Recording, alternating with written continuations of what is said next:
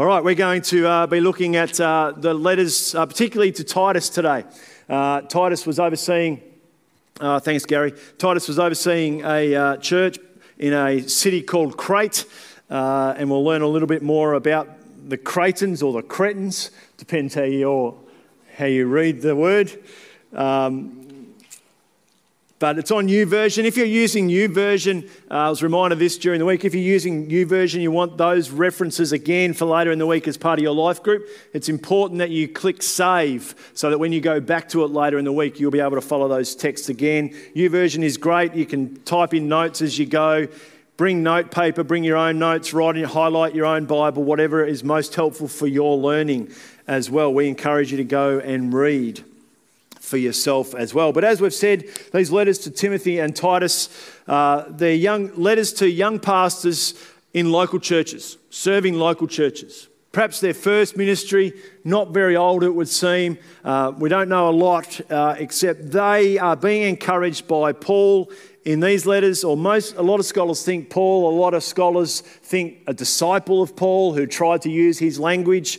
You can debate that. Regardless, there's still some significant lessons for us to learn as these letters are encouragements to young leaders, to young churches. And essentially the question through these letters is, what does it mean for a community of faith to bear testimony and witness to Jesus? In a world that is in upheaval, in a world that is ruled by a dominant empire, the Roman Empire, a ruthless Roman Empire, an overbearing Roman Empire, a destructive Roman Empire, particularly against people of the way, people who call themselves Christians, people who call themselves followers of Jesus. What does it look like to bear testimony and witness to the ways of Jesus? Now, our world has changed dramatically. But as we've reflected over the last few weeks, certainly the world is no less in upheaval, yeah?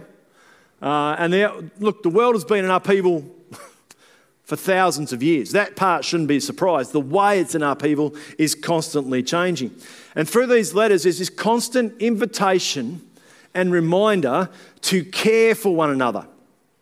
And I highlighted and expressed the word care for one another for a particular point which we'll unpack in a moment, but also to go a bit deeper in our care, to disciple generations across generations as God builds his church.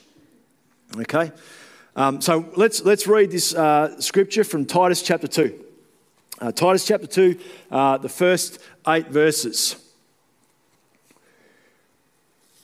You, Titus, however, must teach what is appropriate to sound doctrine. Now, when you see the word however, there's something happening before that. There's some challenges before that. And if we've been around the last few weeks, if you're just joining us today, the however is pointing to the challenges, the godless myths and stories and endless arguments that's been described in this community. So there's a lot happening in this community. So now Paul is getting personal. This is what I want you to do, Titus. Teach what is appropriate to sound doctrine, sound teaching, sound understanding, a sound way of being. So teach the older men to be temperate, worthy of respect, self-controlled and sound in faith and love and endurance. Likewise, teach the older women to be reverent in the way they live, not to be slanderers or addicted to too much wine, but to teach what is good. Now, remember a few weeks ago I spoke about the nature of women, the influence of women, the role of women, particularly in the church and this local community. And as we see this particularly today, but with the men and the women, the older and the younger, all right? So he doesn't leave anyone out. All right? So the next few sentences you need to breathe. But it's worth asking when we come to passages like this, one of the most significant questions we need to answer is, what is happening in this community that Paul needs to write those instructions? Would it be unreasonable, do you think, to assume that the older men are quite frankly being obnoxious dropkicks? They're hot-tempered, hot-headed, arrogant and thoughtless. Now I'm reading into that, but obviously there's some issues here in this community, yeah? All right? Would it be unreasonable to assume that older women are not behaving in a way that might be appropriate to the ways of Jesus, as with older men? Would it be appropriate to assume that older women are going around drunk? Would it be appropriate to assume that the older women are walking around the countryside, this town called Crete, in a bunch of cretins, slandering people? All right, this is not, there's some truths here and an eternal principle, but this is not about men and women per se. All right, so now just breathe. And to teach what is good. So heaven knows what they're teaching if he has to say, teach what is good. Then they can urge the younger women to love their husbands and children, to be self-controlled and pure, to be busy at home, to be kind and to be subject to their husbands so that no one will malign the word of God. Again, there'll be some people in this room that will be going, yes. And yeah, okay, fair enough. There'll be other people in this room that will be going, this is why the Bible doesn't make any sense today. Watching online in 10 years' time and accusing me of something. Thanks for coming. What can I say here? I think, just briefly, this is a side note for us.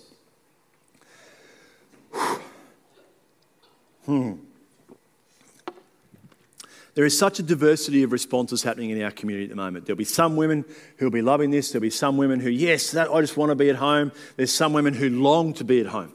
There's some women who long to be married. There's some women who long to have children. This is not the defining factor of our faith, though.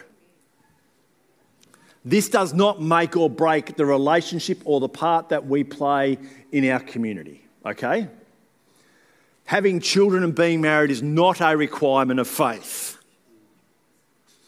And if you're a single person and someone comes up to you and says, oh, it's about time you get married, when are you having kids? If you're just getting married and someone says to you, oh, when are you having kids? You have my permission to slap them.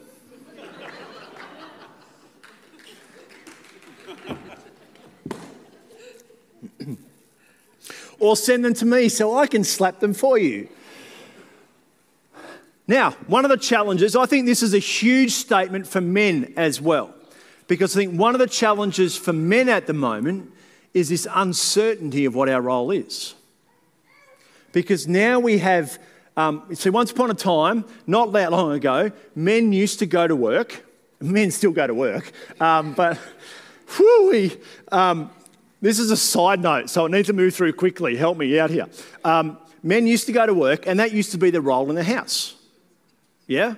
I provide for the house, I bring the income in, that's my role. The woman stays at home, and there's still some people who stay at home. That was all Andrea wanted to do, was be a stay-at-home mum. That was her heartbeat. Absolutely. So now we're in this place where we have this such diversity and strength of women and a sense of skill and resources among, I'm not going to say this well, I'm going to get myself into trouble, but I think it's worth the risk. Women who go to work and that's a decision that they've made in their home, and men who are still sitting over here going, but I go to work and I bring the income in. So what's my role now? And women over here going to work and working full time and still coming home and organising all the kids in the house and being frustrated, and men are going over here saying, I don't understand what you want me to do. I go to work for you.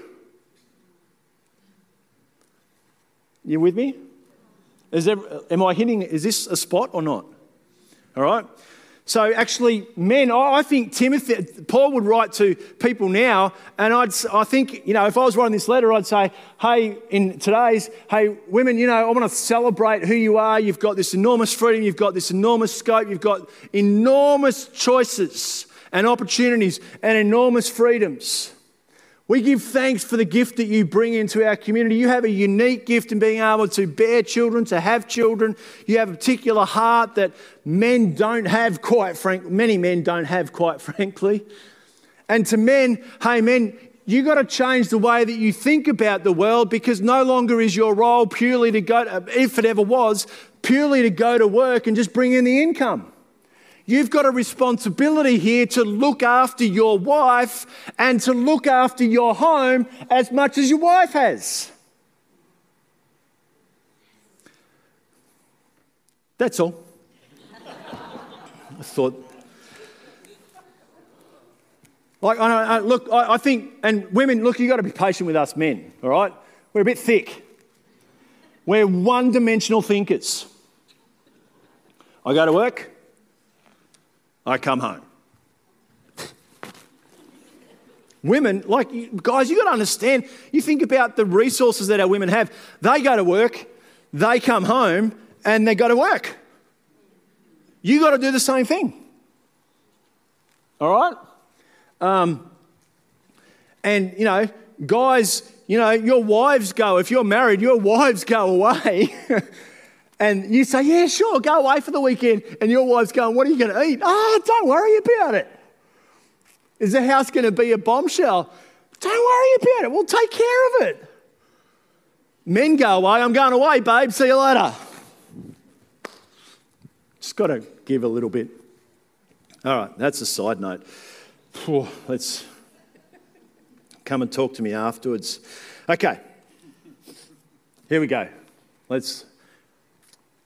Similarly, encourage the young men to be self-controlled. Again, what's happening? In everything to set them an example by doing what is good. In your teaching, show integrity, seriousness, and soundness of speech that cannot be condemned, so that those who oppose you may be ashamed because they have nothing bad to say about us.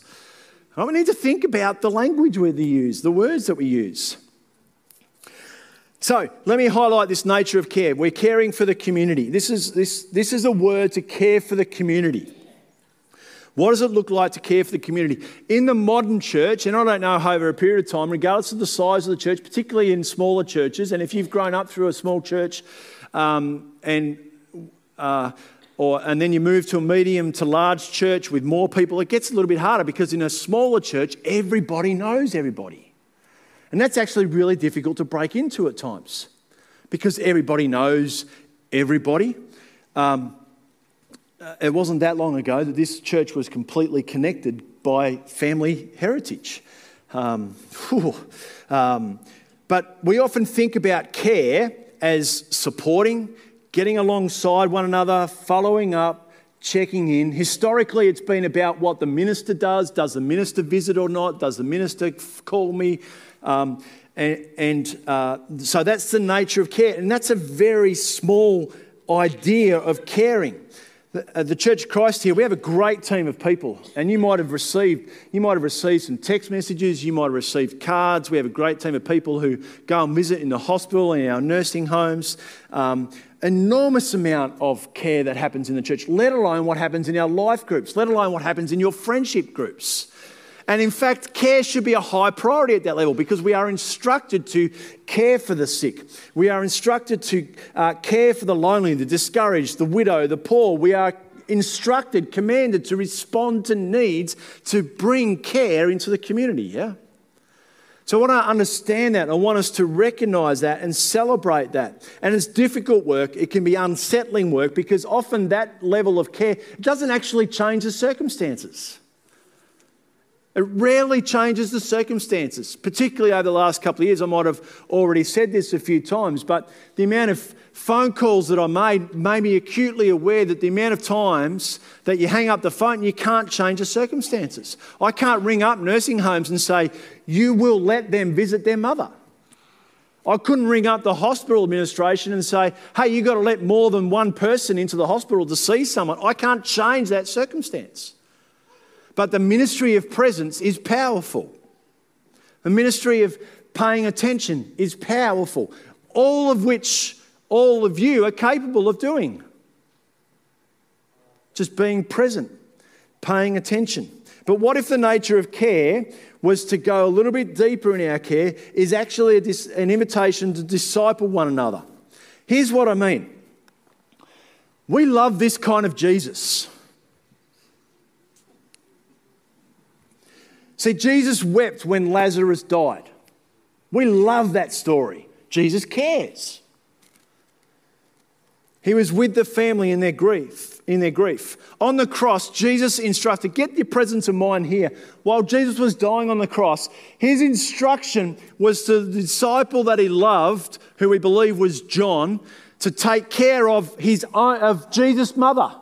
And then to his mother, he says to her, this is your son. I mean, can you imagine the presence of mind while you're suffocating on a cross and his heart is for his mum and the disciple he loves to care for one another? I mean, we love that kind of Jesus, don't we? That's a beautiful kind of Jesus. I don't know why my voice went up an octave then. Jesus healed people. He welcomed the outcast. He welcomed and blessed the children. He spoke to the Samaritan woman at the well when he shouldn't have. He approached and released the woman caught in adultery. The sinful woman who washed his feet, he welcomed and he loved. He actually said that this story will be told about her for generations. That would have been shocking. He calls the blind man to him when everyone's telling him to shut up. He washes the feet of the disciples, even the disciple who betrayed him. We love that Jesus, don't we? He shared meals and accepted invitations to parties. He told jokes as he sat with his closest disciples. Did you hear the one about the camel going through the eye of the needle is easier than the rich man entering the kingdom of heaven? That's a joke. This is good news. We participate. Jesus participates in life with us. Hey, buddy. We like this Jesus. We can cope with this Jesus. And then there's this Jesus. The Jesus who looks at Peter and says, get behind me, Satan. You don't have in mind the things of God, but the things of man. On more than one occasion, he asks the disciples what they might have been arguing about on the road.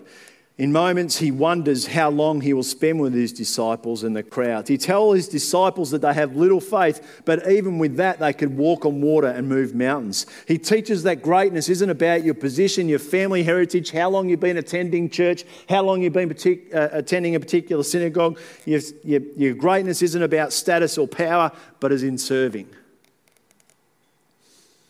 He tells two brothers that he can't decide where they'll sit in heaven. He calls religious people stiff-necked, blind, hard-hearted and brood of vipers. You know those people that did all the right things and showed up to all the right church services? He instructs people to love their enemies. He instructs the disciples to feed the thousands when they don't have any food at their fingertips. And then this crazy, unexpected, over-the-top, extravagant grace, the undeserved favour and love of God for all people in the cross. What kind of care would you prefer? I know which one we prefer. Which one do you think we need the most? Which one do you think this world needs the most? The Jesus buddy? Hey, buddy, how you going?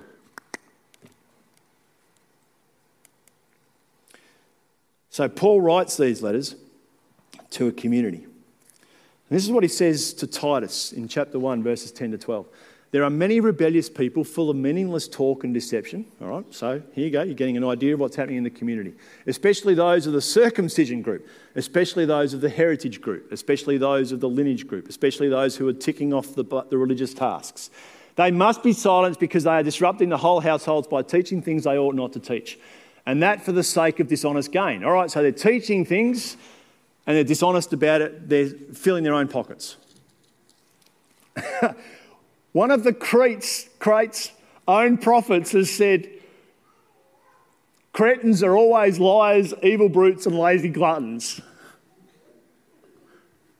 Man, imagine being called to that church.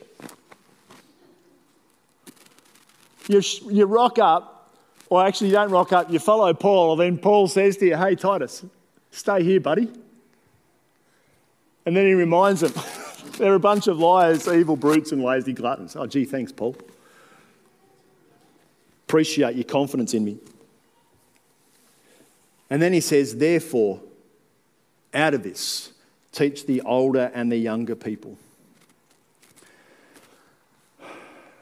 Do not rebuke an older man harshly, but exhort... he sums it up in Timothy like this, Do not rebuke an older man harshly, but exhort him as if he were your father. Treat younger men as brothers, older women as mothers, and younger men as sisters, with absolute purity. I'm in this stage of life now where my relationship with my parents is changing. Has changed. You're still my mum and dad, I know, yes.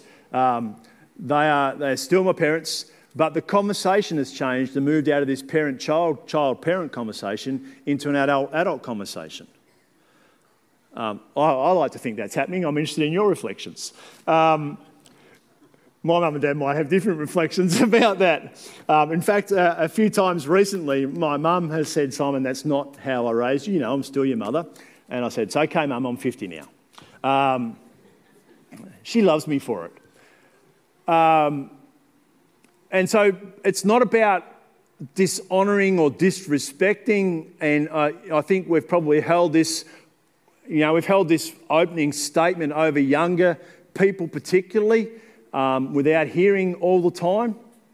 And younger people, I know, we can all be brash. Do you remember when you were 18 to 25, 30 and you thought you were going to save the world? You had all the answers. Do you remember? Some of you are there right now. And we kind of forget that.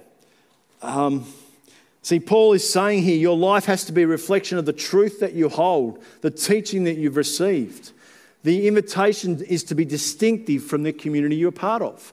You are a part of this community, he's saying. He's not saying live in some isolated way. You are a part of this community, but live a part of this community knowing who you are in Jesus.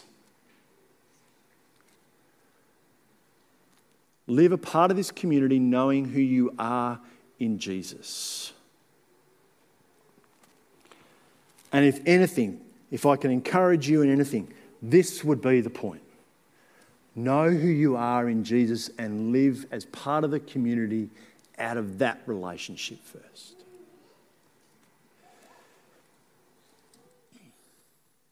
And teach the community, regardless of their age, to love and live out of the heart of Christ. Bear the fruit of the relationship with Jesus. The way we live, the way we speak, the way we engage should advance the word. It should give people cause to think and to ask, what's happening in that person's life? When you leave a room, we should leave it differently than when we walked in, if you're a follower of Jesus. The question, I've heard this isn't mine, are we thermometers that simply adapt to the temperature of the room? Are we thermometers that simply walk into a room and just go along with what's ever happening in the room, the conversations, the thoughts, the way of life? Are we the thermometers that go into our friendship groups and just start talking about our husbands or our wives or our bosses or our colleagues or our church the same way that they talk about it? Or are we the thermostats? Are we the ones that set the temperature, the mode, the attitude, the heartbeat of that room? In our workplaces, in our homes. And some of us are facing some difficult circumstances. I'm not disputing that. I don't know how hard those places are, but I know the one who does, and he still says to you, hey, I'm with you. You could be the thermostat in this place. You don't have to be the thermometer. I know how hard it will be for you to be the one who sets the temperature or alters the temperature or changes the atmosphere or the environment of that room. I've been there, but I'm with you. And I, says Jesus, and I'm greater than anyone else in this world.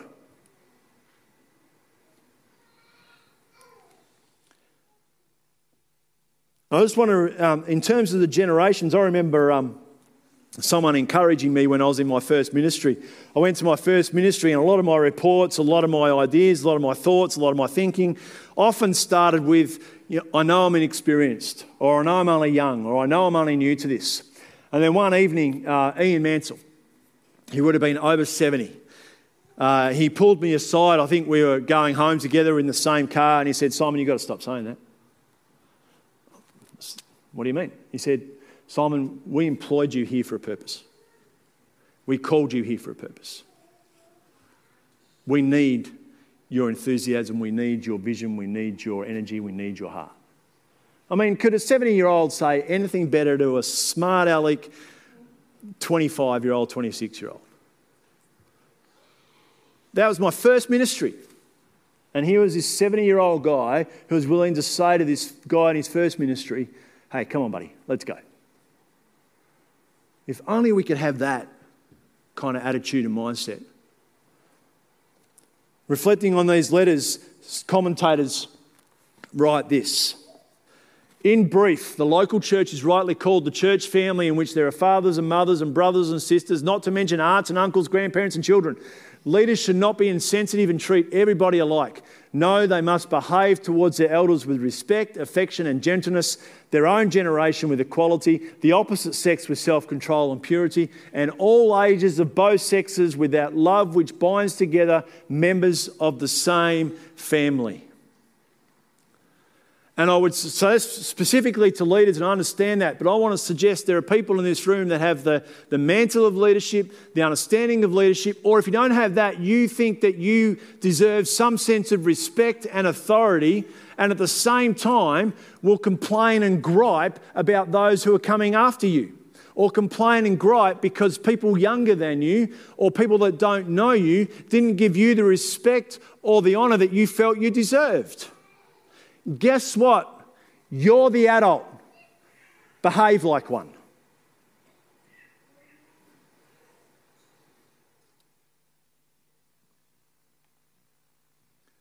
There is much practical wisdom here for everybody called to Christian leadership, and especially for younger people given responsibility beyond their years. If you're younger, guess what? You are not called to save the world. You will not save the world. But if you pay attention, you might contribute with your energy and the wisdom of the older people that have been around a little bit. You could do some pretty cool things.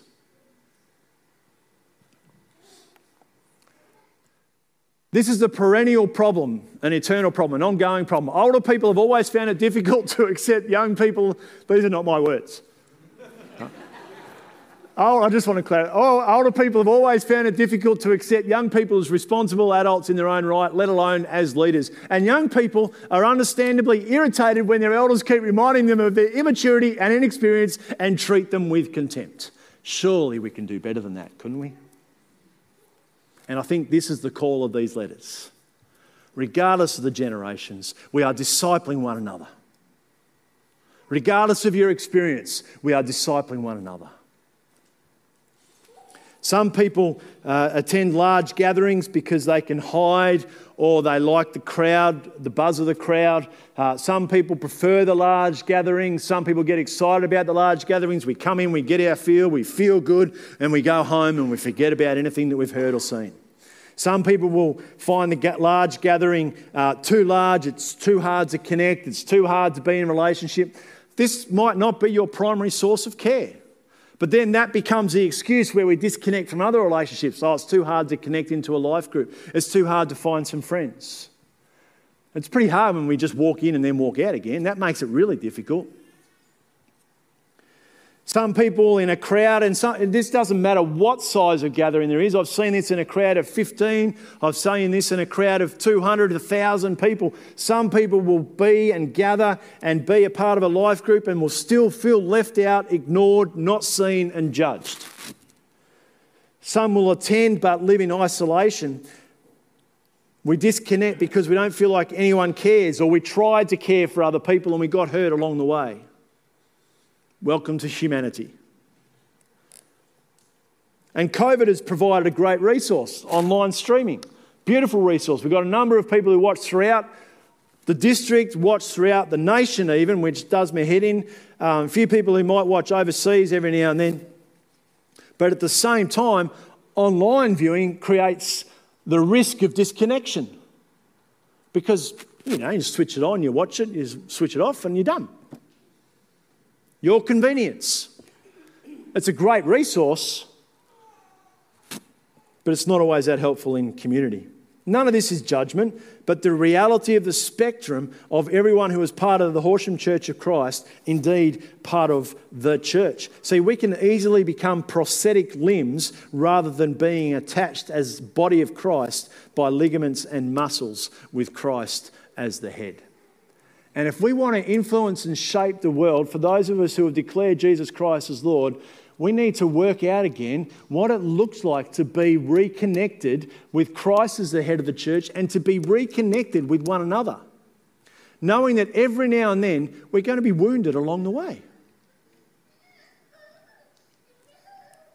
but by his wounds we are healed. Kind of forget that when we get our own wounds, don't we? See, this letter isn't simply an ancient text that changed the course of history. It's a personal instruction. It's about the gathered community. It's about the family groups. It's about the small groups. It's about the home groups that would have been happening. It's about the family celebrations that would have been happening in the community. We might call it now as in terms of gathering as the body for corporate worship, which is still a vital part of who we are. But it's also about the life groups that we offer. It's also about the smaller groups in the districts that are searching and hungry for new life to be given birth. It's about new mission opportunities to go out and set the temperature in our community again.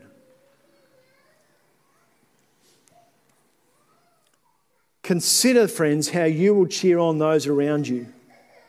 Consider your thoughts. Consider your words. Consider your attitudes. Consider how you treat one another.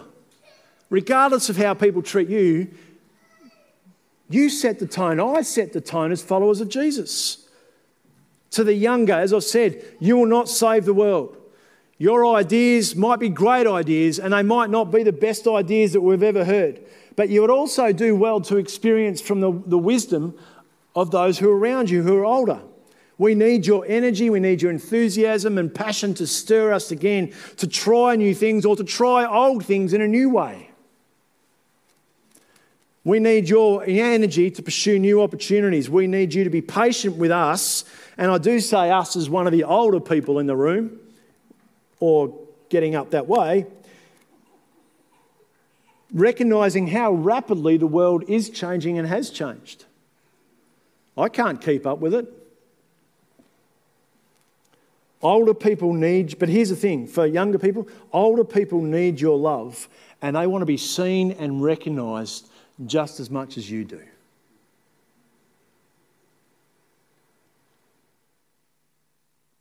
If you're older, you've done some great things. You've made some great sacrifices. You've given so much and you've taught so much. Your faithfulness and your needs, your prayers are needed and important. Your encouragement is required, regardless of how the younger generation responds. Your encouragement and your wisdom should not be conditional. And if it is, it's conditional on the love of the Father. Not on whether you agree with it or not. Not on whether you like how that 25-year-old or that 5-year-old or that 8-year-old, that 15-year-old responded to you. Be the adult. Be the grandparent. Be the parent. Love anyway. Because you know what kids and younger generation want to know? They want to know that they're seen and that they feel safe in this mixed up world. You've seen some stuff. You've done some stuff. Your encouragement is required. You're not done yet. Just because it didn't work when you tried it, when we tried it, doesn't mean it won't work when the next generation picks it up. I wonder how well we would do things if we would, instead of saying, oh, we've tried that once and it didn't work, we would say, hey, we tried that once and we learned some things. It didn't work when we do it. Hey, but let us help you make it work. Let's help each other.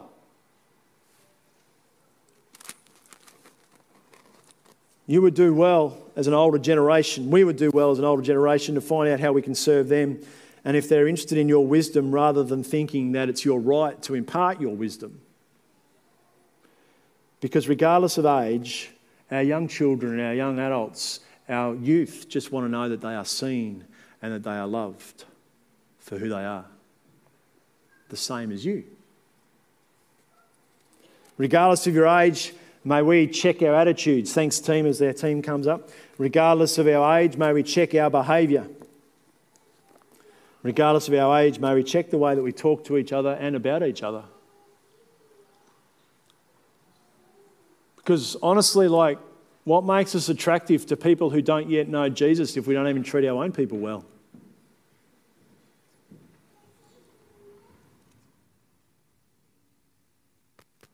We've got some work to do. There's a great opportunity, there's a great invitation for us. And as we've asked all throughout this series, what's your one next step? Like, we've sung some great songs today. We've heard some great invitations about posture, about heart, about surrender. I surrender all.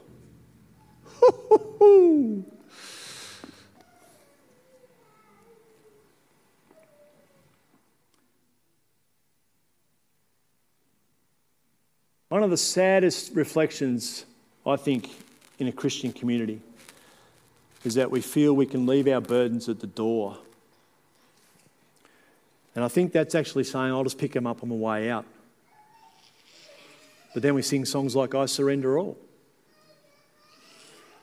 Oh no, I wish I had have gone and got prayer today, but I just couldn't. That's not a criticism or a judgment. It's just, hey, here's your opportunity.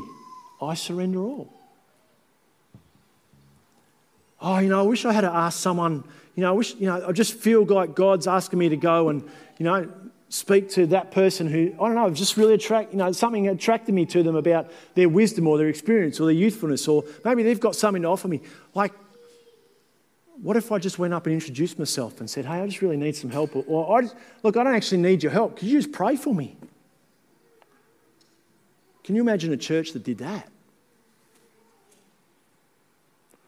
And then if someone asks you to pray for them, because, there's a lot of mature, wise Christians in this room, it's then on you to go and follow them up the next week and say, hey, how'd that go? I was praying for you this week. Or actually get your phones out or get your pen and paper out and say, hey, what's your phone number? Can I call you this week?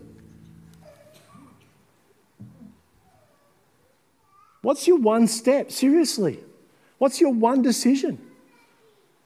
Is it a decision about how you'll treat your boss? Is it a decision about how you'll treat your children, your grandchildren? Is it a decision about how you'll walk in this building? Is it a decision about something that you need to lay down against your husband, your wife, your ex-husband, your ex-wife, your parents, your grandparents? Is it something that you need help in from the past that you've not spoken to anyone about? What if we were that kind of space? What if we were that kind of people?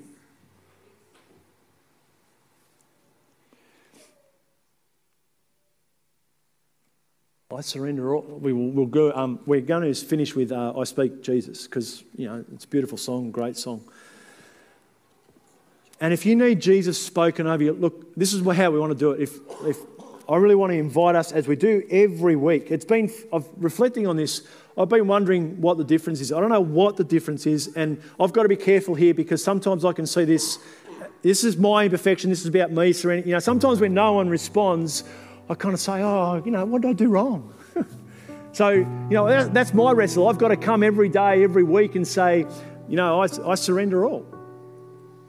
And I really want to invite you as we speak Jesus, if you've got an addiction, if you've got a heartache, if you've got a thought, if you've got a behaviour, if you've got an attitude, if you've got a financial problem that you can't break, if you've got a marital problem that you can't break, if you've got a work problem that you can't break, move, please.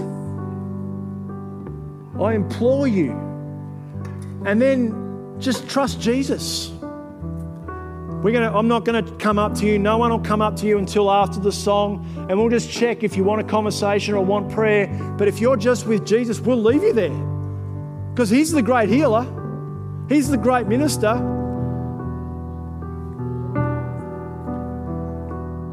I speak Jesus.